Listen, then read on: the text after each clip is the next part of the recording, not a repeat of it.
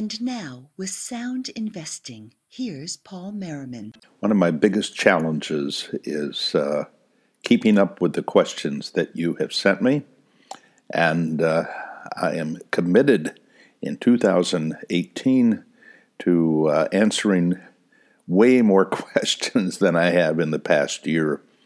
I'm even going to get some help on some of the very simple questions. I think I'll ask somebody to respond to those, but I'm not going to promise I'll get to them all, but I can promise I'll get to more. For today's podcast, I've got 8 questions here that I want to respond to.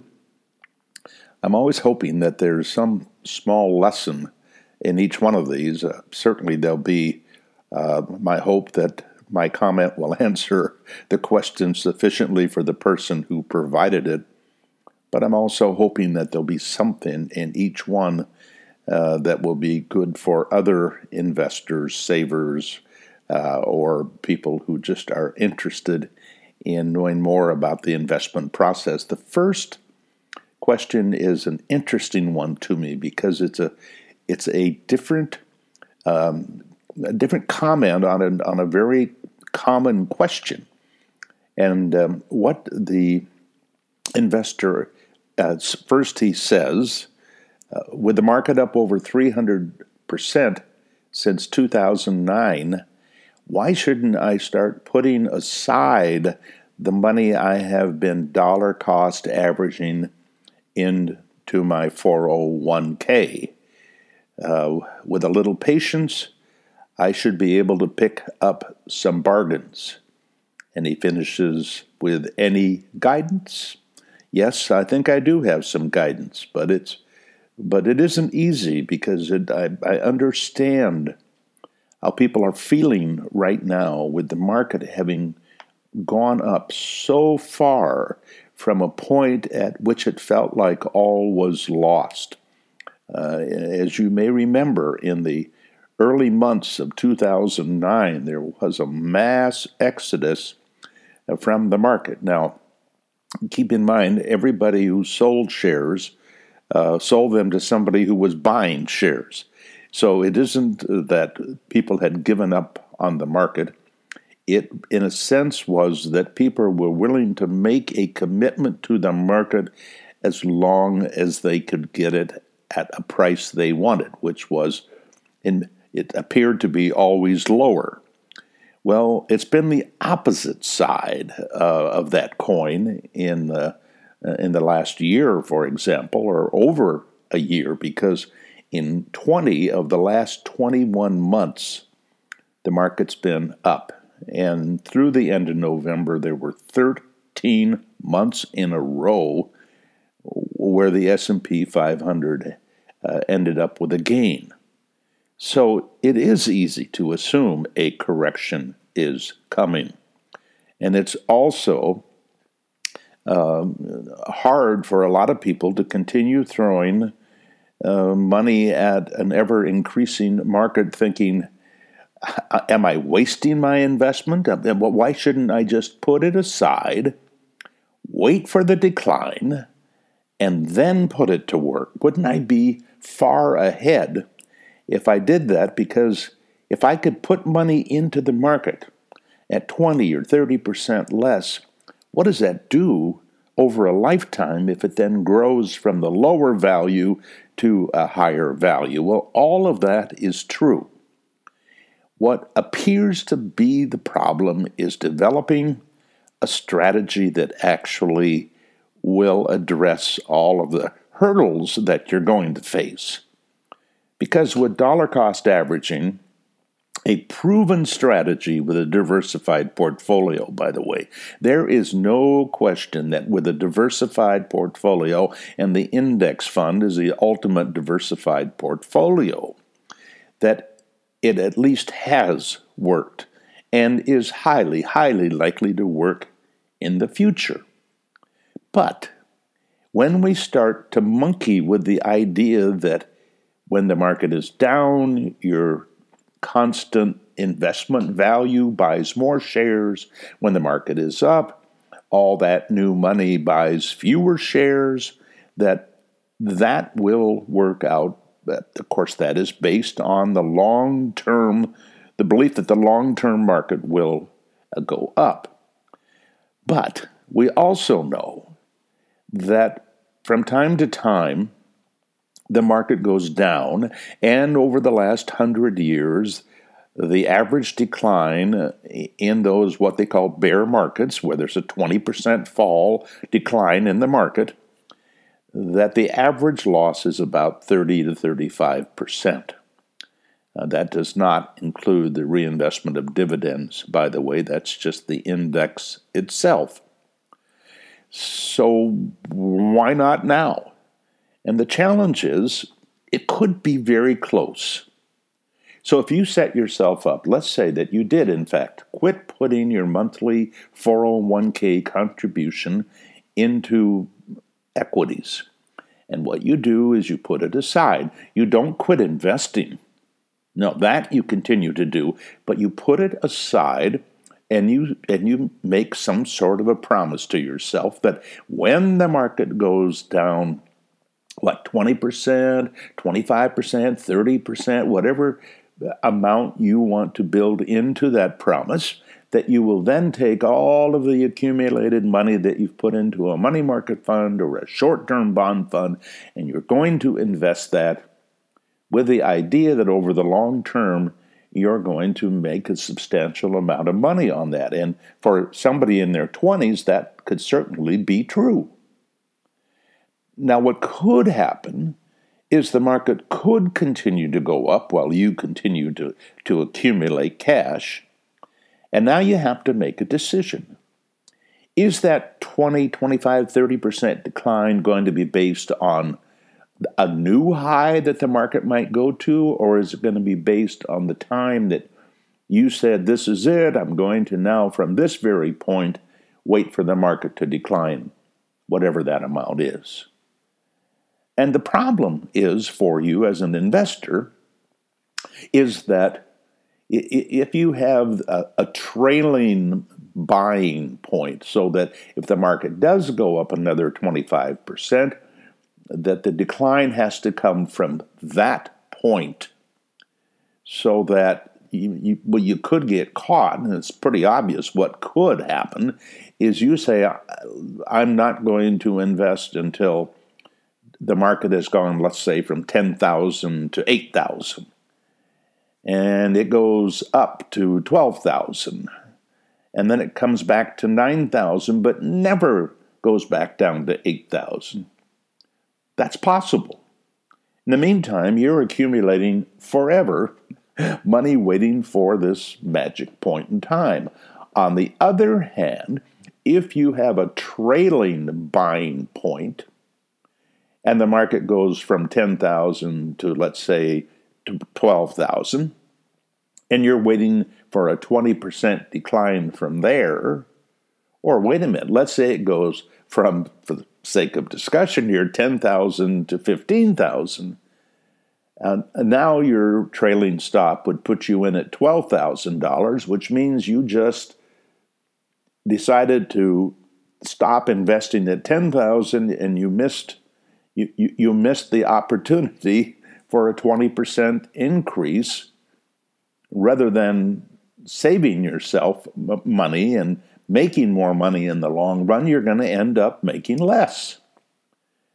Now, I don't know how it's going to work out because I don't know what the market's going to do. Nobody does. But I do know this, that dollar cost averaging has worked in the past. And in a broadly enough diversified portfolio, and with enough time on your side, it has always worked. Now, that does not face one legitimate risk that we take as investors, and that is we save and save and invest, and we take risk and more risk. We stay in equities. And in fact, I know investors who have never put a penny in bonds. And they've got tons of money now because they've done that, but they still carry the risk that it could all collapse and go down 70, 80%. Because that happens too.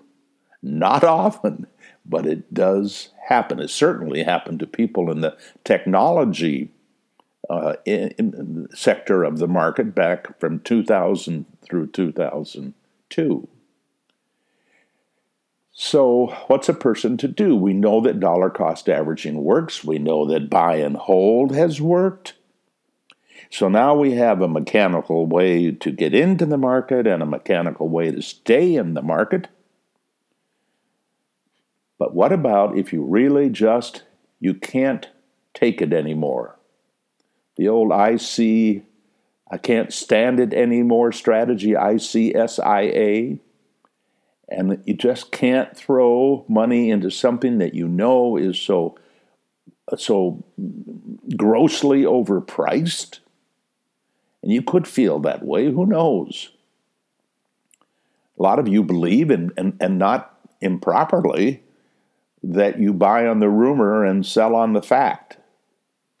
So tons of people evidently have been buying on the idea that this new, whatever the new tax law may be, we don't know that yet, but you got a sense for it. Corporations are going to make a lot more money. That's what it looks like is going to happen. And people are investing their money based on corporations making more money. But is it possible the market has already discounted that now? And that when the tax is law, and a lot of people will say, oh, now that I know what's going on, I can put money in the market. That could be the peak for quite a while. That happens. Okay, so what could you do if you want to override your dollar cost averaging strategy? Well, you could put the money aside, all of it, or you could compromise. I've compromised in the way I've invested. I'm half buy and hold and half timing. I've compromised in response to my risk tolerance. I'm half in stocks and half in bonds. So I have compromised what a lot of you might believe in. I had lunch with a friend yesterday who said, "How could you take so much risk in having market timing in your portfolio?" Well, it's because I believe something totally different than my friend. So a compromise is possible. What could the compromise be in the case of dollar cost averaging and you wanting to, in essence, market time? Well, how about this? You could continue to dollar cost average, but only with half of your new contributions and put the other half into short-term fixed income or a money market fund. And wait for whatever your mechanical formula is as to when you're going to invest that accumulated cash. So that's a possibility.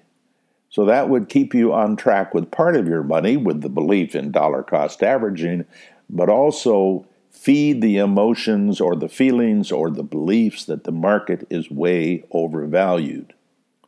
To make life even more complex, if you really believed the market was at a peak and it was going to decline substantially, remember from 2000 through 2009, there were two declines of over 50%.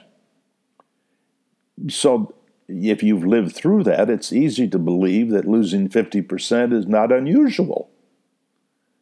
Now, it had been, since the 1973-74 period that the prior 50% decline happened. So there was a lot of time in between 1973 and 4 and that 2000-2002 bear market. There is no question from everything I know about investing that applying any kind of market timing that isn't purely mechanical is probably the toughest of all strategies to offer any legitimate advice. Question number two. Evidently from a young investor, because he starts, I recently graduated from college. I have followed your advice in putting together your recommended portfolio in my 401k at Microsoft. By the way, Microsoft is one of the over 100 companies whose 401k offerings we've evaluated and tried to give help, whether you're conservative, moderate, or aggressive. Hope you'll check those out if you work with one of the large companies, including Google and the oil companies, the airlines, IBM, etc. He goes on, you don't appear to give any advice on when to consider buying a home. What should we do? Both my wife and I are working at high-tech jobs and are investing in our 401ks. Then he says something that makes this a difficult piece of advice. We are not maxing out our contributions, but at least making enough to get the company match. Smart. I mean, that's what we always want young investors to do first. Any suggestions about when it makes sense to buy a home? Well, if you know how long you're likely to stay, and I'm going to assume you're in the Pacific Northwest, but doesn't mean you have to be.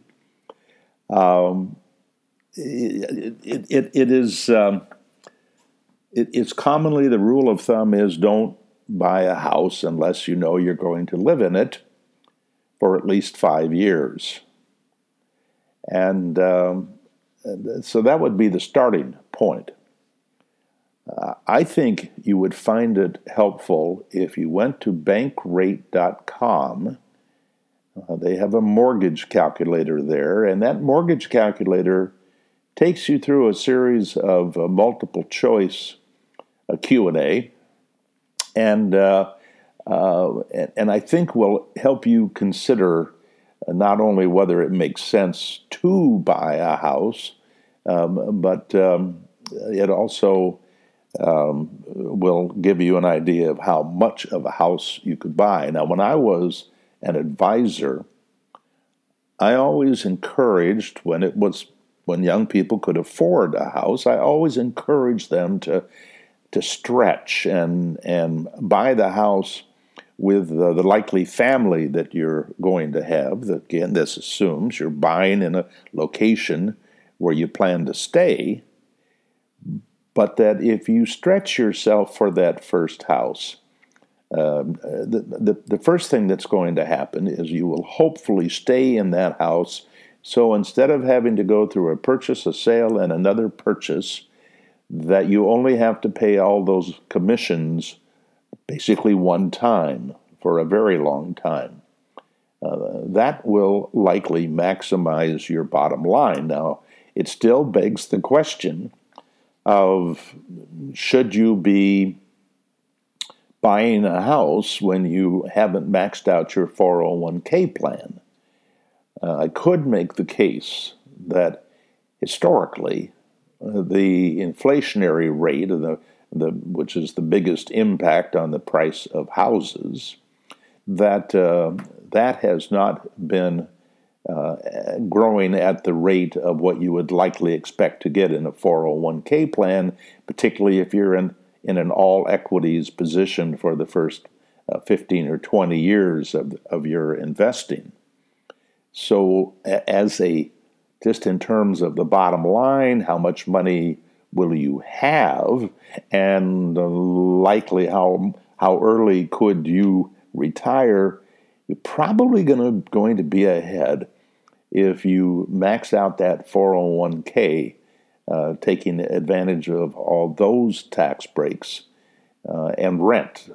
But certainly, we always know what we should have done, and if home prices just continue to skyrocket, as they have certainly here in the Pacific Northwest, it may be that you would have done better in the stock market, but that really, at least historically, is not likely.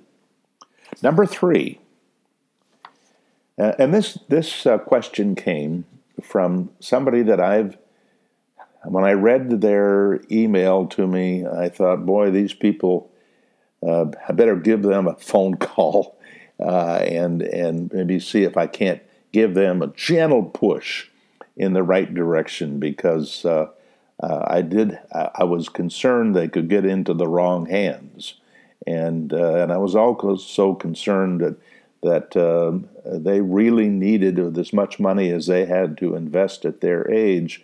They really needed to do everything to make sure they maximized their return within their risk tolerance. And what I recommended to them was that they get a hold of an hourly advisor that could sit with them. It wouldn't take very many hours and get them headed in the right direction. So they wrote, we met with a Garrett financial planner, and that's the one that the GarrettPlanningNetwork.com. They have advisors all over the country who, by contract with the Garrett organization, have to offer an hourly based investment advice. Now, they may have some reason why they don't want to work with you, just like you may have a reason why you don't want to work with them, but they have to, as part of their practice, offer hourly help. And most of them also, but not all of them, but most of them offer asset-based investment advice along with the choice of the hourly. But they met with a Garrett financial planner, and it is just what we needed, and that's music to my ears. He helped my wife and I work through a lot of financial and family issues. We have finalized our strategies, so we are ready to move forward. We presently have investments at Vanguard and Fidelity. We will probably move most, if not all, funds to a Vanguard portfolio, as we have all our holdings in one place. We think that's a smart thing to do as we are getting older and need to simplify. We have enjoyed working with the Garrett planner, but he does not do the grunt work of buying and selling the Fidelity and Vanguard funds. Should we enlist Vanguard to help us make the moves, as well as figuring out when it's time to rebalance in the future? Now, there were so many important considerations here. Number one, I think it is wonderful when a couple, particularly, and I happen to know in this particular case, one is focused on the investing process and the other is not. And that is a very typical. I mean, my wife has an MBA from Berkeley. She's a very smart lady and knows the world of finance. But I'm the one with the interest in the investment part of our life. She does not find that as fascinating as I do. So you can be smart. It's no question she's smarter than I, by the way. But it doesn't mean that just because you're smart that's going to turn you into a great investor. Sometimes there has to be some sort of a motivation to want to deal with all those emotions of managing your own money. It's not always easy for people. So I'm glad to have this couple, particularly for the one who's not the financial expert in the family, because if, for example, I predecease my wife, which I'm slightly older than she, and the odds are I will predecease her, I love it that we have a financial advisor who is right there, ready to do the heavy lifting with my wife, as opposed to it's obviously much easier to deal with me than because I'm more knowledgeable. But that surviving spouse oftentimes needs a trusted partner to take care of this part of their life. So I'm glad that this couple has found a local advisor that will be able to help them over the years. Now, should they, and I might mention, it is not totally out of character for a Garrett planner to basically do all of the investment advice after carefully looking at all the moving parts of your life, and then telling you what you should do, and then expecting that you're going to do that. But I can tell you that if you're willing to pay them by the hour, almost all of them will sit there and fill out paperwork for you or make the phone calls that you have to get this stuff rolling. I know recently, for a friend of ours, I got on the phone with her sitting next to me, and I called Vanguard, and I told the Vanguard person that I knew would be personally taking care of this person as she moved forward. I did all that early. It was probably a 15-minute conversation, and I passed the phone to my friend, and I said, okay, from here on, you've got somebody at Vanguard to work with, and you can take it from here. And I believe that she will be able to do that. But I also think that it's not a mistake to keep that planner in the loop. I don't mean going back through the whole, the hours of work that they might have put into putting together that portfolio recommendation for the couple, but it may be much more cost effective to once a year go in and work for an hour or two with the planner rather than hiring Vanguard and their personal advisory service that costs 0.3% a year. I think you will find that it could be cheaper, depending on the size of your portfolio, to simply pay for a couple of hours of work to do to talk about the rebalancing and figure that out on an annual basis. It's not worth paying 0.3% to simply take care of the rebalancing. Plus, you're going to continue getting advice from the person who established your asset allocation in the first place, because I can tell you from my experience, the advice you're going to get in terms of asset allocation at Vanguard is going to be different from what you're likely to get from the Garrett Planner. At Vanguard, they keep it super, super simple. But my belief is in that process of keeping it super simple, there's a lot of money left on the table that, without taking any more risk, that investor should have received in terms of the premium for the risk that they took.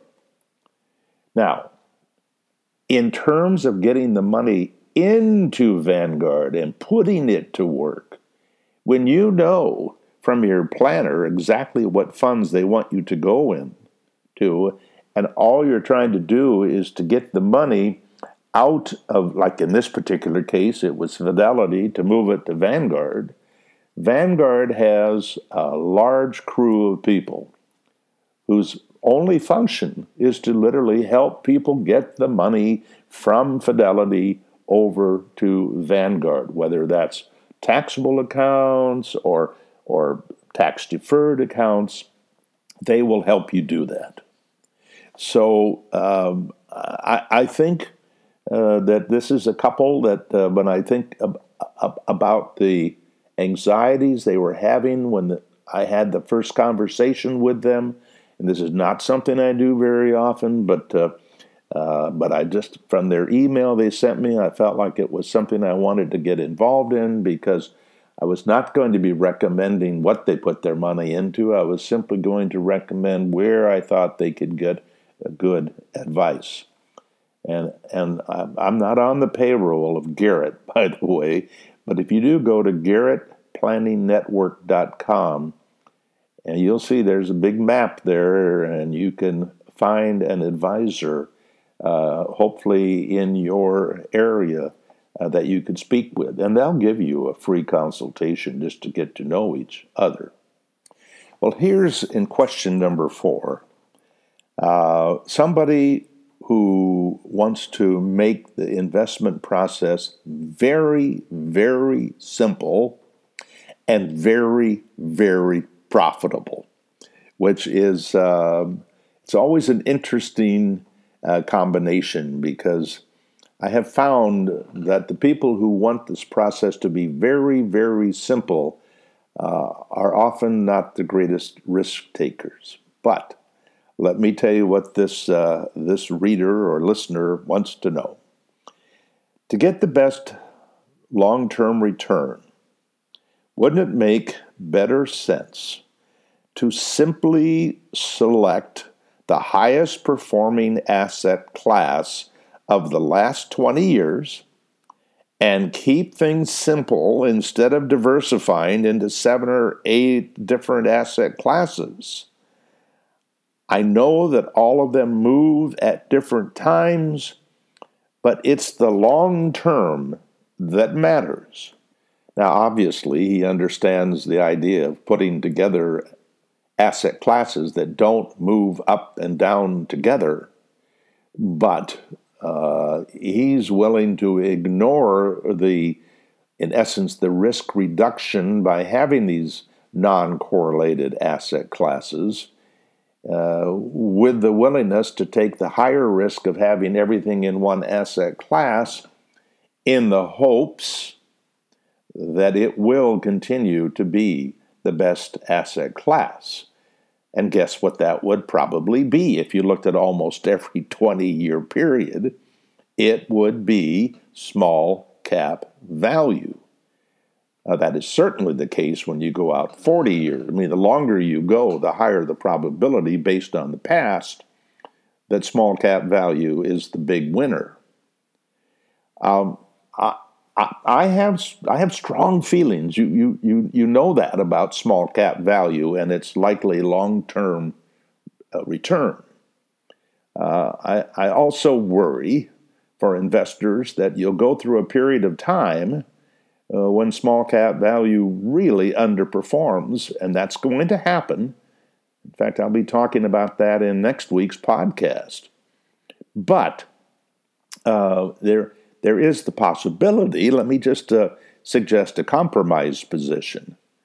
One could possibly put most, let's say half of their long-term commitment into small cap value, and put the other half into a broadly diversified portfolio.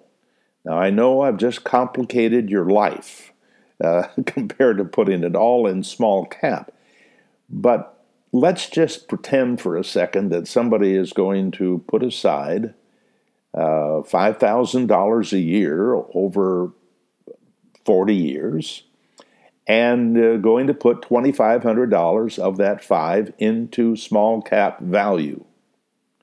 Now, what do we know about small cap value? And as I said before, if you listen to next week's podcast, you'll know a lot more about small cap value, I hope. But let's say it compounds at 12%. That's not an impossibility. We do know that the average 40-year return of that asset class, without fees, by the way, has been over 16%. So it's possible that you could get 12.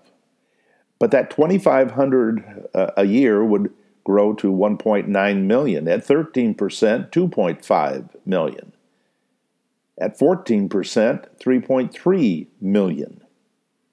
Now, remember I said that the average 40-year return going back to 1928 and looking at every 40-year period, that the average was over 16, and the high, by the way, was 19. So that is possible. And if you want to keep it relatively simple, what you could do is you could diversify your portfolio to be half in small cap value and the other half in large cap value. Now, large cap value is not made as much as small cap, but it has still been significantly more than the S&P 500. And if you wanted to take one more step, and I've written an article, in fact, if you look at the fine-tuning tables under best advice, I have fine-tuning tables that are based on an all-value portfolio. Big, small, U.S. international, even a small slice of of emerging market value.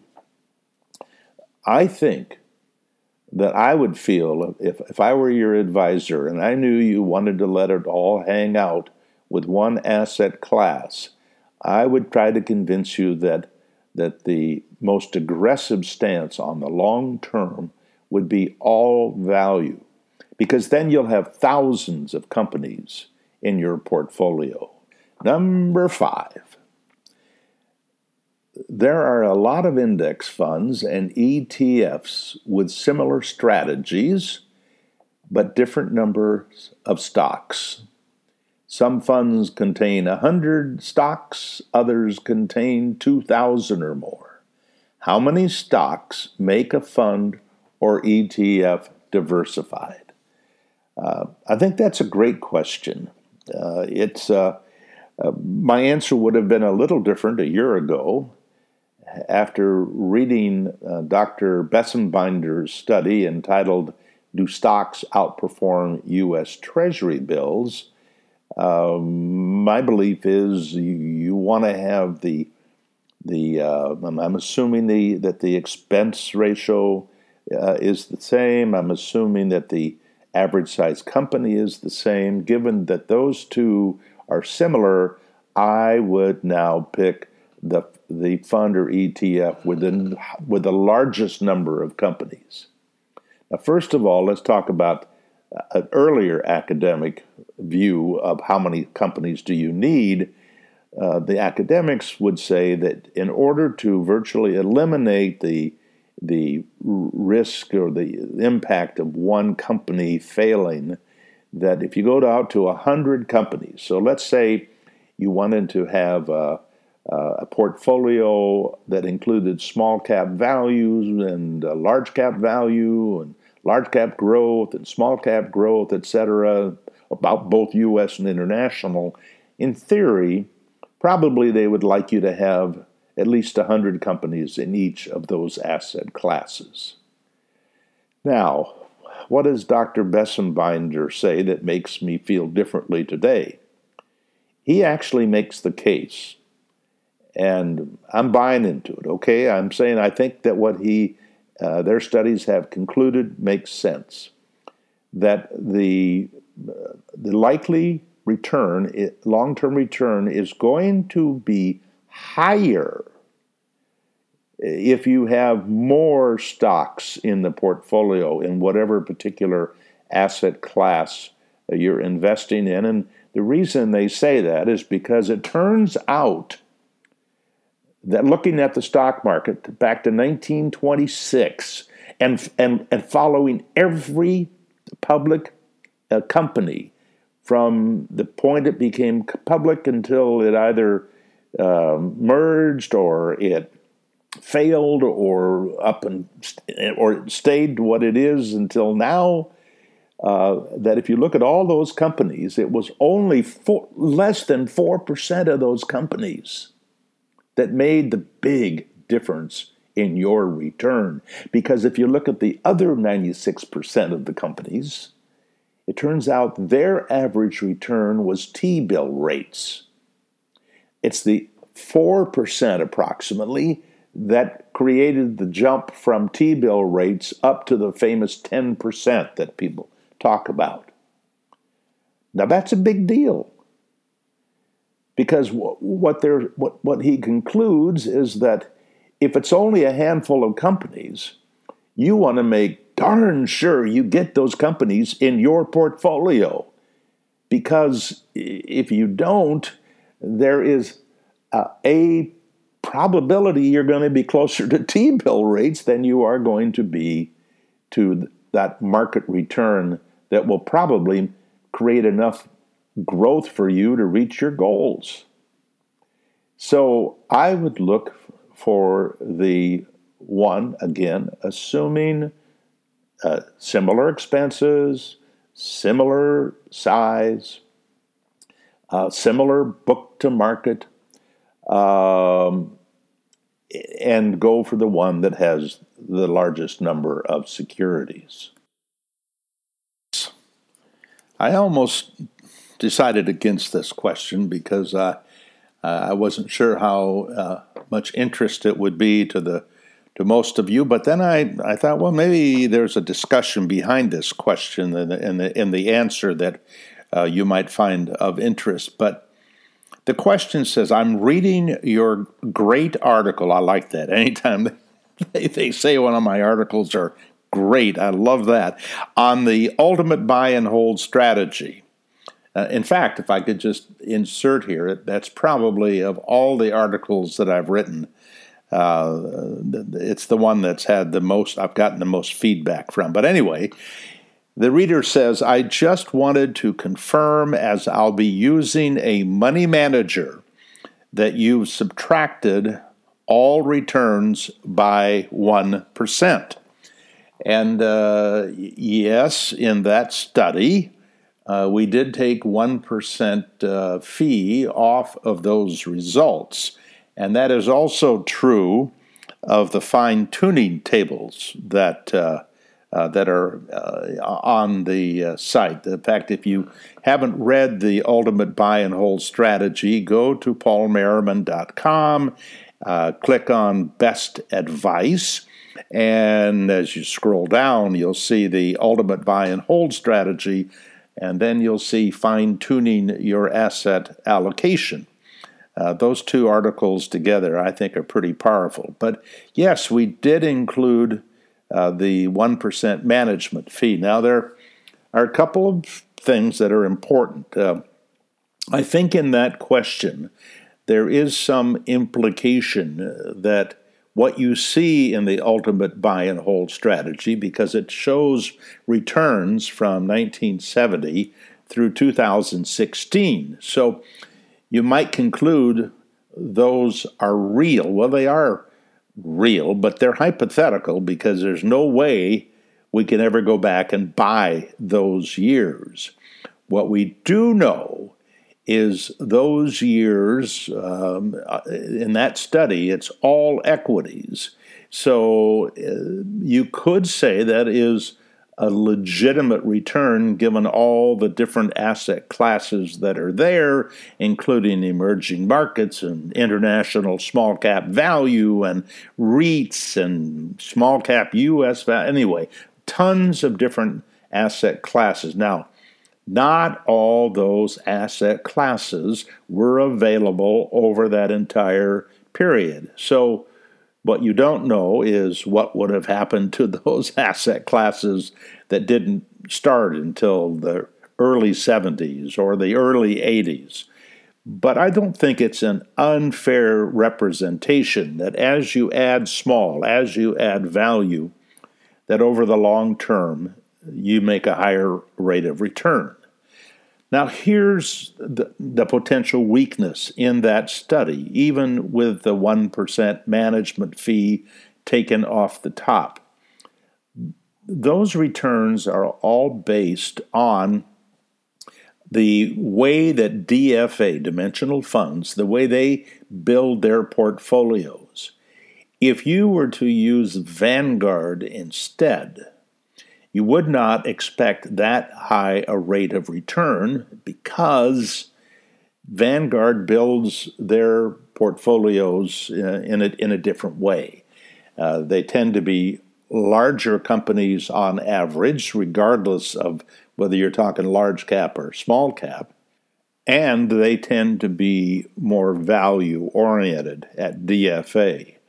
So we would expect the returns using Vanguard after a management fee, I'm talking an investment manager, would be lower. But it's possible that if you use DFA and you pay a 1% management fee, that the advantage to DFA becomes much smaller than without a management fee. So always, the assumptions that we make in order to try to make a point with an article or with a table, oftentimes you got to be careful about assuming that that's the way the future will be. Number 7. This investor says, I have been very nervous for some time about the bond market. Stocks, of course, have had an incredible run-up and bonds are normally a great insurance for someone like me that is near retirement. I fear, though, that bonds perhaps may be too expensive. In a scenario where inflation decides to rear its ugly head, I'm concerned there could be a flight out of both stocks and bonds. I've decided I sleep much better keeping just stocks and the stable value fund in my 401k. Are you comfortable with stable value funds instead of bond funds? Well, yes, I am comfortable with stable value funds rather than bond funds because we often use stable value funds when they're in a 401k. We hope, of course, that we'll have access to some bond funds beyond just the stable value, but in some 401ks, that's all we have available. Now, I'm going to make sure that our listeners understand how a stable value fund works. It's an insurance product. And yes, there is a guarantee, but that guarantee is not a guarantee from the government. It's a guarantee from the insurance company to pay a certain rate of interest. They're called guaranteed interest contracts. As the name stable suggests, the price stays the same. So it would be similar to a money market fund in that regard, but it would pay, or they do pay, interest rates that are higher than money market funds. In fact, they typically are higher than short-term bond funds. So it's a great premium for an instrument that doesn't have any volatility. The only point at which one is concerned is when the insurance company can't meet its obligation and fulfill the guarantee. And from time to time, that does happen. In a catastrophic event, I'm talking about now in our economy and the stock market collapses and we go through a terrible period of time where businesses do fail, let's think of it more like a depression than a recession, you have some probability of the insurance companies not able to meet their obligation.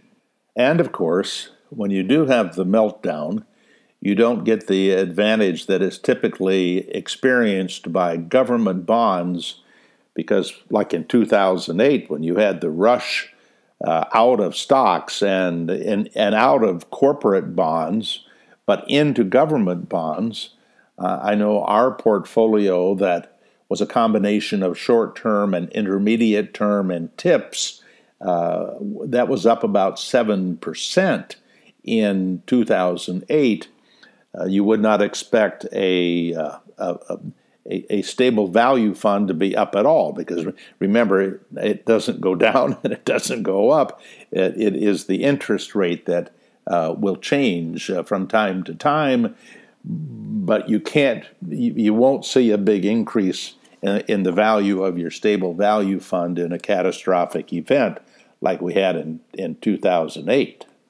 And finally, number 8. Do you have any real evidence that market timing works?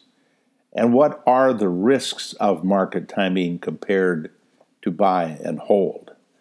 Actually, that was part of a much longer question, but that's basically what the writer was interested in finding out. Well, first of all, what's important to understand is that if you have a actively managed fund or an index fund that replicates or it uses the S&P 500, either the index or companies out of the S&P 500, you would expect that the returns would be very similar. Now, the average actively managed fund may make 1 or in some asset classes 2% less per year, but you wouldn't expect there to be a huge difference between all of these S&P 500-like portfolios. On the other hand, if somebody is market timing the S&P 500, there are so many different market timing systems that one can't know whether you would make more than the S&P 500 with timing or considerably less than the S&P 500, because it's certainly possible that a market timer could have you out of the market at a point when the market makes a very quick, big move to the upside. So the range of returns with market timing can be very large. And the other thing about market timing that you have to ask is, what do you mean by having it work? Did it work in 1987 when the market collapsed and we had our clients totally out of the market in money market funds for about a month prior to the collapse and after the collapse? And yes, that year that certainly did work. In fact, the Hulbert Financial Digest was actually tracking us, and we had strategies that were up over 50% in 1987. On the other hand, the following year, we had strategies that trailed the market by a lot because we were slow to get back in the market. The sell-off was so big and so radical that it took some time to get back in, which means you leave a lot of money on the table from the bottom of the market. So one of the risks of market timing is that it will underperform the good times. Trend following, simple mechanical trend following systems tend to do better in the bad times. Doesn't mean that you're guaranteed to do better, because even in a declining market, you could get whipsawed in and out several times and still lose some money. In fact, in 2008, the Merriman timing accounts on all equity portfolios were down about 15%. Now that's compared to the market down between 35 and 40%. So did timing work? Well, it did work to the extent that it protected the investor against the huge decline. Did it work for the investor who thought that the timing system would make you money in a year that other people on a buy and hold lost money? Well, you could say it failed if it still lost some money, but relatively, I would say that timing had a good year in 2008. The problem with market timing is that the demands are so counterintuitive from what an investor wants. An investor wants to make lots of money when the market's going up. And as I said before, market timing tends to underperform on the upside. And you're going to have times when you'll have many losing trades in a row. Could be 3, 4, 5 trades in a row that are losing trades. And that's very unsettling. You see, with a buy and hold, let's say you buy in 2000 and you hold until 2016, well, you went through a couple of times with equities where you were down over 50%. And so that was bad. But at the end of the period from 2000 to 2016, you were successful as a buy-in holder. If you didn't panic, you made money. Now, you might have made more with timing. In some cases, I'm sure some timing systems did and others didn't. But the bottom line is, we know that buy and hold works over the long term. I'll tell you where market timing will perform what people like myself, because I have part of my portfolio with timing. Here's what it's there to do. It is possible in my future, I'm 74 years old. Let's say I live another 15, 20 years. It is not impossible that we will have a huge meltdown in the market. I suspect that's going to happen to everybody who's an investor from their early 20s, as I was, and they make it through a long life. They're going to have to live through some catastrophic events. That's just the nature of the process.